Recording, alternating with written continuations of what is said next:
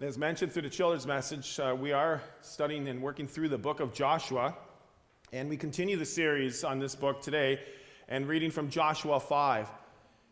And as we enter into Joshua 5, we read that the surrounding nations became aware of the amazing things that God does. We're reminded in the children's message, we have a faithful God, and then even in the surrounding nations heard that. Joshua 5 verse 1, we read, "Now when all the Amorite kings west of the Jordan and all the Canaanite kings along the coast heard how the Lord had dried up the Jordan before the Israelites until they had crossed over, their hearts melted in fear, and they no longer had the courage to face the Israelites." God's power and his strength were impacting the surrounding nations. Our reading this morning follows this verse 1. And we're going to be reading from Joshua 5, verses 2 to 15, which seems to be kind of a random passage here because it's about circumcision. It's also about the Passover.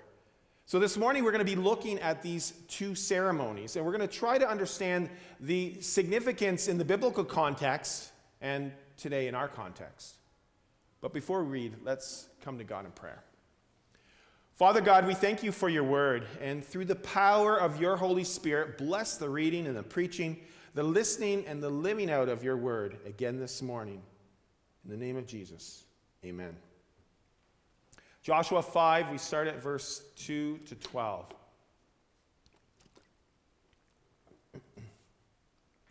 At that time the Lord said to Joshua, "Make flint knives and circumcise the Israelites again."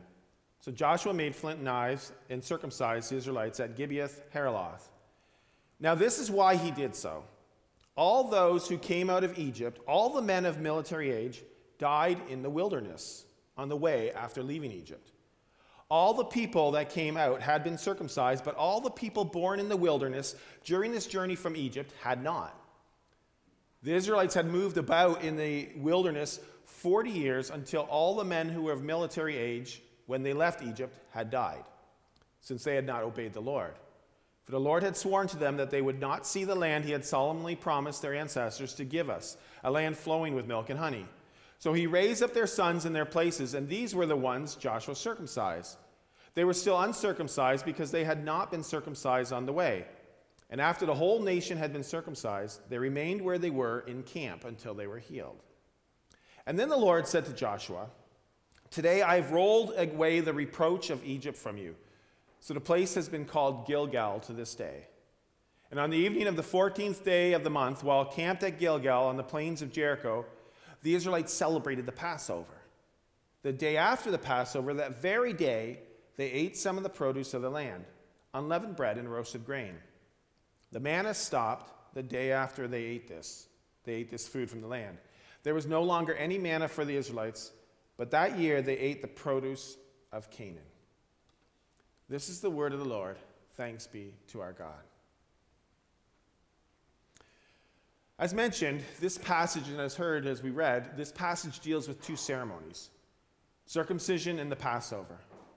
And we're not going to specifically get into all the details about these two ceremonies. Rather, we're going to look at the bigger picture, which is renewal of the covenant. Now, we've already said that the book of Joshua is about new beginnings. And this passage, too, represents a new start for the people of Israel. A little more context. The Jewish people were on a journey from their wandering life in the wilderness to a new and promised land. In Joshua 2, spies had already been sent out to scope out the city of Jericho in this land, and plans were made with Rahab, a resident in Jericho.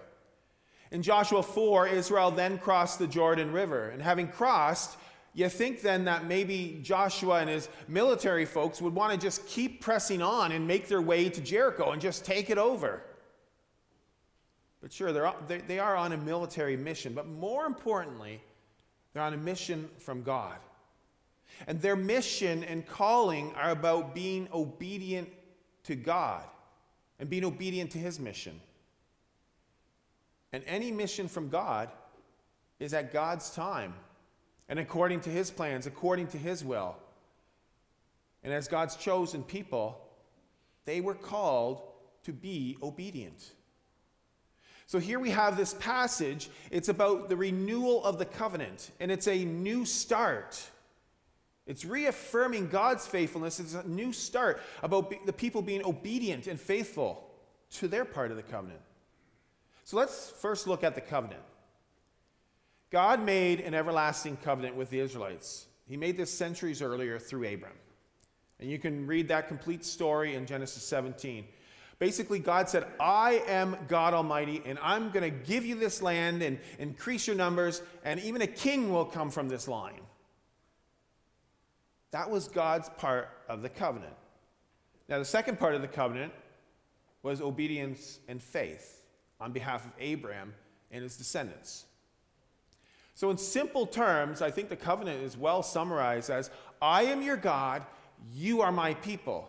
God will remain faithful to his promises, and he commands his people to respond in obedience and faith. Now, as you read further in Genesis 17, the sign of the covenant was circumcision. And circumcision set apart God's chosen people. They set people apart as God's chosen people from other nations. Now, as time goes on, the Israelites become slaves in Egypt. And God had not forgotten his people. He had not forsaken his people. And he provides another leader named Moses. And you can read the story of Moses and Israel's captivity in the book of Exodus. In Egypt, God's covenant sign of circumcision continued to be practiced on all Jewish males at 8 days old. In addition, another part of the covenant came into realization. And the covenant was reaffirmed with the Passover meal. The Passover meal was celebrated immediately before the Israelites were to leave Egypt.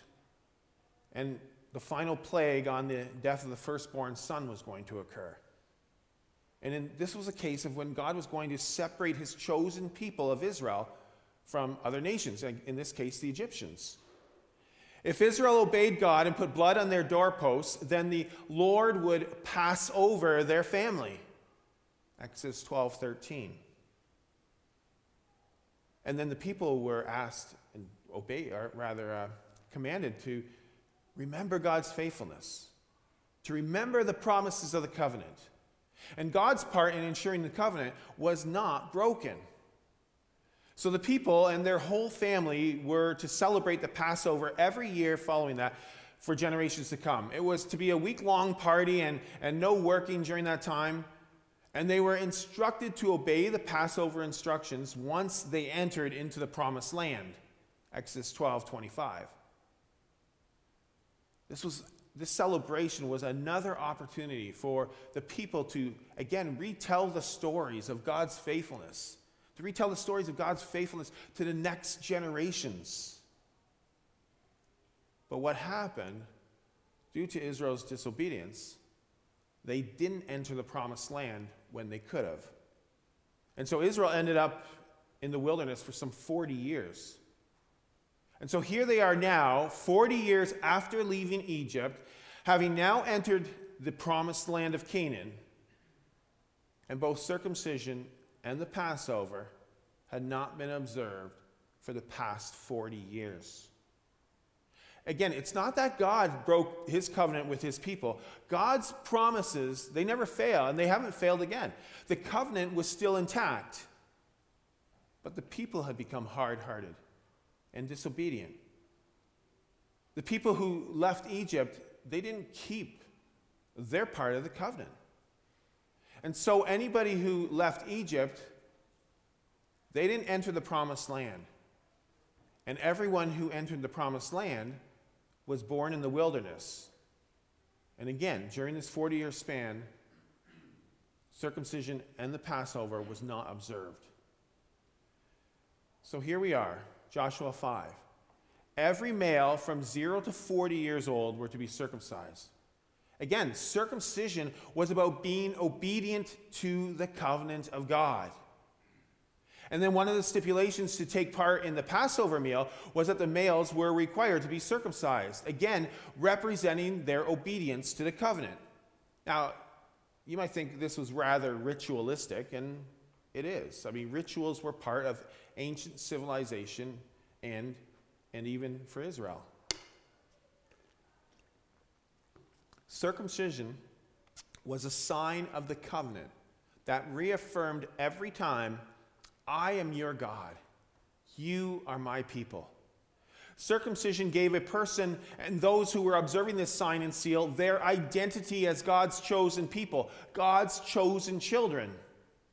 This ceremony was an event that reaffirmed the covenant and gave all the people of Israel a new start. The Passover is a sign to all people that God doesn't break his covenantal promises. The Passover points back to the days in Egypt when God saved all the firstborn of the Israelites, providing the families were obedient and put blood of the lamb on the doorpost. And then the Passover, it not only looks backward to the days in Egypt, but it looks forward. It looks forward to the fulfillment of this covenant when the sacrificial lamb, Jesus Christ, will once and for all be sacrificed for all the sins of the people. You see, with the blood of Jesus, no more blood had to be spilled, whether it be through circumcision or the Passover lamb. So here we have Joshua 5. There was a whole generation that did not know their identity as chosen people. There was a whole generation who were not reaffirmed that they were sons and daughters of God and that God was completely a faithful God. Now, of course, they knew about God, and they knew all the things that he did. He led them through the wilderness. He provided the manna and the water. He just led them through the Jordan River, the floods of the Jordan. But the covenant was not reaffirmed to them through circumcision or the Passover celebrations. Before they could proceed with anything more, before they could begin to claim their promised land, their identity and knowledge of their faithful God had to be attended to. The mark of the covenant for 40 years was not upon the people. There was unfinished business that needed to be taken care of. Again, this is a passage about reaffirmation of the covenant from God and a new start of obedience and faith from his people. So the people needed to be reaffirmed that God is their God and that they are indeed God's chosen people. God had chosen these people of Israel. God made a covenant with this nation centuries earlier, and he had a plan for his chosen people. And he had promised them, part of this plan, he had promised them that they will inherit the land of Canaan. And they were not to take over the land and conquer the people simply for plunder and power. They were to claim this land because this was part of God's plan. And they were called to respond in obedience to God. And the plan was that the Israel nation would then continue. The plan was that eventually, multiple kings, but eventually the King of Kings, who was a sacrificial lamb, would be born from this nation. So again, the next steps of their mission was not about plunder and power, but rather the next steps were about obedience and faith. The people were preparing themselves to do the Lord's work. The Lord is faithful in his promises, and the people are called to respond in being faithful to their promises. God's faithfulness and their faith were visible through the signs of circumcision and the Passover. So how does this all translate to today? Well, I can't make the leap that this passage itself points us to baptism and the Lord's Supper today. The passage doesn't do it, but I do believe that circumcision and the Passover are clearly linked to baptism and the Lord's Supper. But again, that's not what this passage is about, but we will refer to that shortly. The principle behind this passage is that God is faithful. We heard it through the kids' message. God is faithful to his chosen people. And before anybody or any church moves forward, we need to know that God is our God, that we are his people. Our identity is in Jesus Christ. Christ Jesus is the head of this church. And as we move forward in any part of the mission, we're to move forward with God's mission. Be obedient to him, having faith in him. And if we don't know who we are and whose we are, then how can we even possibly understand our mission, God's mission? How can we even begin to live in obedience to God? Now, again, in the Old Testament, the mission was one of conquest and ensuring that a remnant of Israel was maintained for the coming of Christ. New Testament comes. New Testament, Christ has come. There is no Jew or Greek or slave or free or male or female or circumcised or uncircumcised. The Old Testament conquest of land has now changed to New Testament justice and mercy. The Old Testament mission of conquest has changed to a New Testament mission of love. The greatest command, right? We have it given to us. The greatest command, love God and love one another. And this cannot be done by conquering, and it cannot be done unjustly.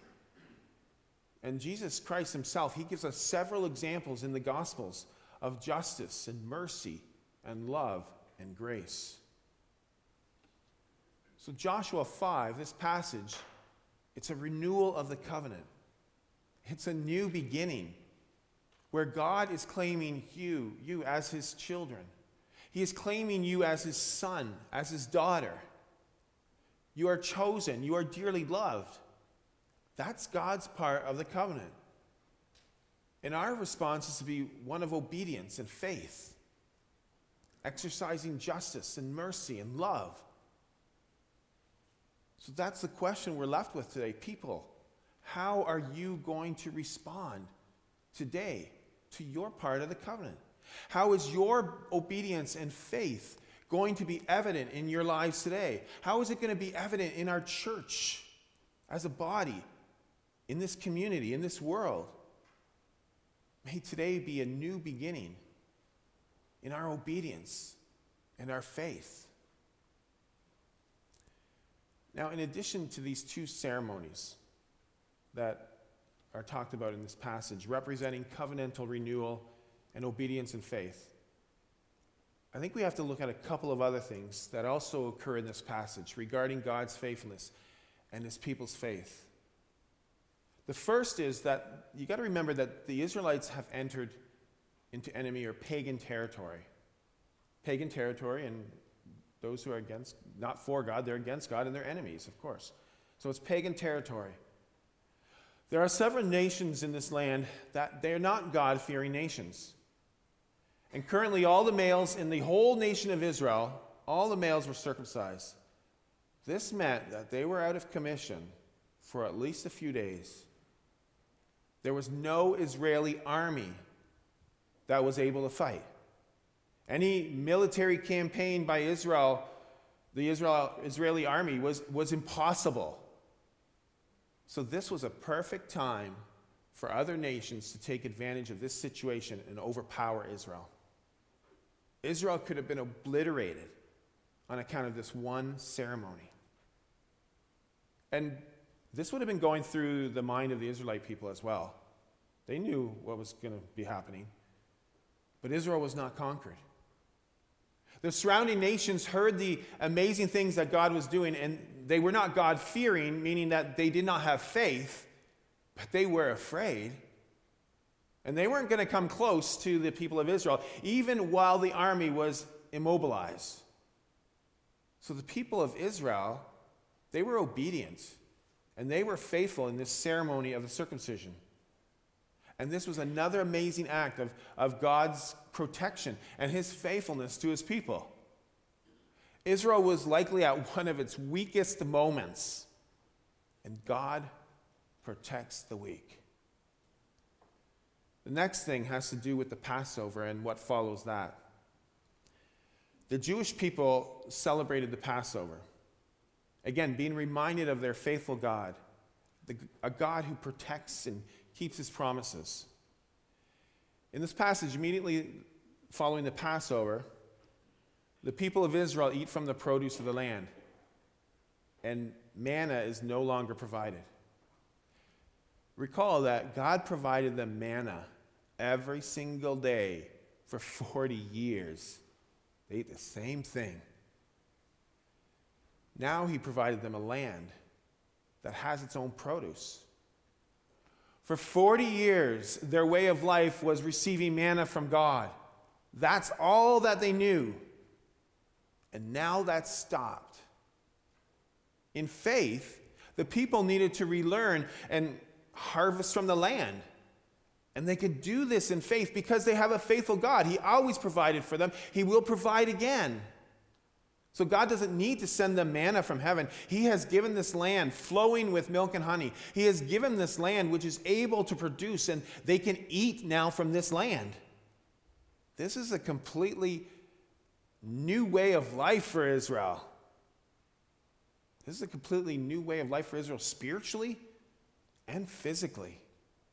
God's amazing grace and his faithfulness continues through all generations, despite people's disobedience. That's God's grace. The Passover, the ceremony, increased people's faith and knowledge of God. The people respond in faith by eating from the land. It's an act of faith. As we, God's chosen people, his church, as we move forward to the next steps in our journey as believers and as a church, we need to be reminded of God's new covenant through Christ. Now, our signs and seals, as mentioned, I was going to bring this up. Our signs and seals continue to be baptism, and they continue to be Lord's Supper, in which through these ceremonies, through these celebrations, we remember God's amazing grace to us through Jesus. These celebrations help us remember what God has called us to be, that God has called us his chosen ones. He has called us his church, his sons, his daughters. People, your identity is in Jesus Christ. Your identity is not in your power, or it's not in popularity. It's not in your vocation. Your identity is not in your financial wealth. It's not even in your identity as a male or female or in your sexuality. Your identity is in Jesus Christ. And he has claimed you as his own. And his promises are for you today. We profess in the Reformed Confession, the Heidelberg Catechism, I'm not my own, but I belong body and soul in life and in death to my faithful Savior, Jesus Christ. And our God has promised, he's promised that all our sins are forgiven through Christ's once and for all sacrifice, through his death on the cross. And now as his people, you need to claim these promises in faith. And maybe today can be a new start for each person. You need to have faith in these promises. And before you take another step in your journey, turn to God. Seek him. Know that you are his. And respond in obedience and faith to him. And whatever battles might be ahead of you on this journey, and Israel was, you're going to hear about battles before them. But whatever battles might be ahead of you on this journey, know that God is in control. He's got it. And when we celebrate baptism and when we celebrate Lord's Supper, we celebrate the faithfulness of our God. We celebrate his covenantal promises. We celebrate that he is our God, that we are his chosen people. We celebrate that we are people who are saved. And there may be challenges and difficult circumstances before us, but our salvation is guaranteed. God has won the battle against the devil through his Son, Jesus Christ. The devil has been defeated, and we have been assured of our salvation. Philippians 3, verse 3, we read these words, "For it is we who are the circumcision, we who serve God by his Spirit, who boast in Christ Jesus, and who put no confidence in the flesh." You see, our confidence and our faith is in the one who saves, Jesus Christ. Circumcision was once the physical sign on the body, but now it's a spiritual sign on the heart. With Jesus, it's not the external signs that he looks at, it is the internal signs. What is in our heart? And does Jesus have control of our heart and our life? Do we put our trust in Jesus? As God's covenantal people, we are called to respond in obedience. And these ceremonies and celebrations, they're not substitutes for faith in Jesus. They increase our faith in Jesus. They remind us of who we are and whose we are. Next week, we have the privilege to celebrate the Lord's Supper. And the Lord's Supper is a feast. It's a celebration for all families, all young and old. And throughout this week, let's prepare our hearts. And let's tell the next generation what this celebration means. Tell the next generation how they too can celebrate the promises of God. That they too are God's chosen children. That they too are deeply loved by God. That Jesus Christ, he was born, he lived, he died, and he rose again for his people. That all our sins are forgiven by God's amazing grace through his Son, Jesus Christ. Praise be to our covenantal and faithful God. Amen.